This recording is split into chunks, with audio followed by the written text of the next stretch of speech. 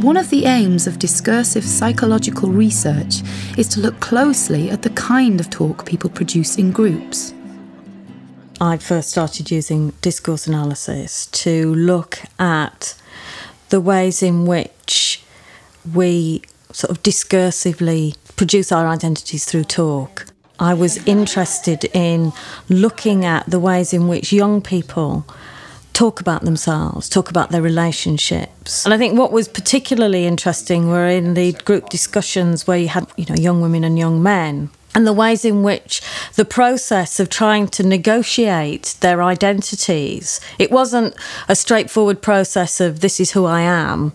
It was a process of discussion, of negotiation, of drawing on different kinds of ideas or discourses in order to frame their identities. I think, because I was going to say, I think people are paying less interest in what, for example, their neighbours, like just anyone, what they're doing. Like today I was on the bus and these two boys were at the back of the bus and they were talking about, getting a cigarette, here's one. And this man who sat next to him, he was reading his paper and he just looked up and said, are you old enough to do that? It was a very active process between them. And sometimes it was a very challenging process because people challenge each other in talk. It isn't a passive process. It's about challenging and establishing identities, but those identities are shifting as that process of negotiation takes place. Who's more likely to get mugged around this table? Well, it isn't even these two. It's going to be me or him. You know what I mean? I think it's more us, to be honest. I know. They're more likely to go for a girl to grab their bag than to go for... Because, you can see straight away where our goods are. Interpretive repertoire is one of the main ways in which discourse analysts approach their text.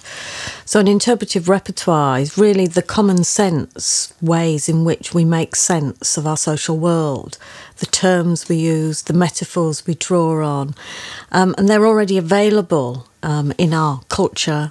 They're part of our society, part of the way in which we talk about particular things. I was saying to my dad the other day, they were talking about buying a pint on the radio and how cheap it was. And I said to him, how much was it like 30 years ago for you to buy a pint? And he said, I could buy a round in the pub for like 50p.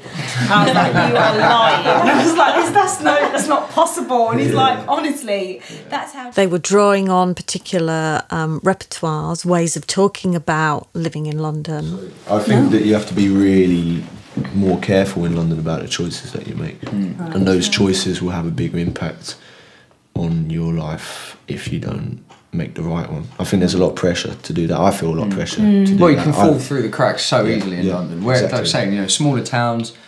We can also see the ways in which subject positions get taken up within those repertoires.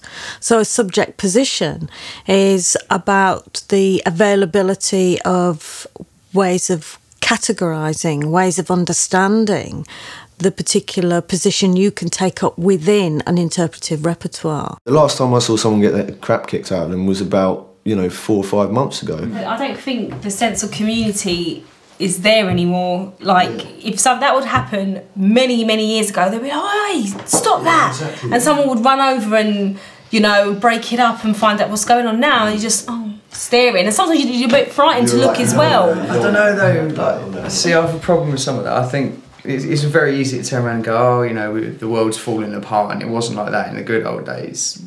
It was. Yeah. The notion of ideological dilemmas comes out of this idea that interpretive repertoires, although they're part of the common sense ways of talking about things, they can also be contradictory. And that when we speak about things, we draw on particular arguments and descriptions, but they don't always remain consistent. We don't stick to a particular way of talking about something, irrespective of the context in which we're talking about it. And so as a consequence, what you can find is that we shift within the repertoire that we're using. But at the same time, I find London really hard, work for me, because it's really busy all the time, and when you are alone and while you find friends and you can go out, but it's nice because you got lots of opportunities and choices, and It's great. That consistency isn't a problem of the individual. It's the nature of the way in which we use interpretive repertoires in relation to the context of the conversation or the broad-based context in which we find ourselves.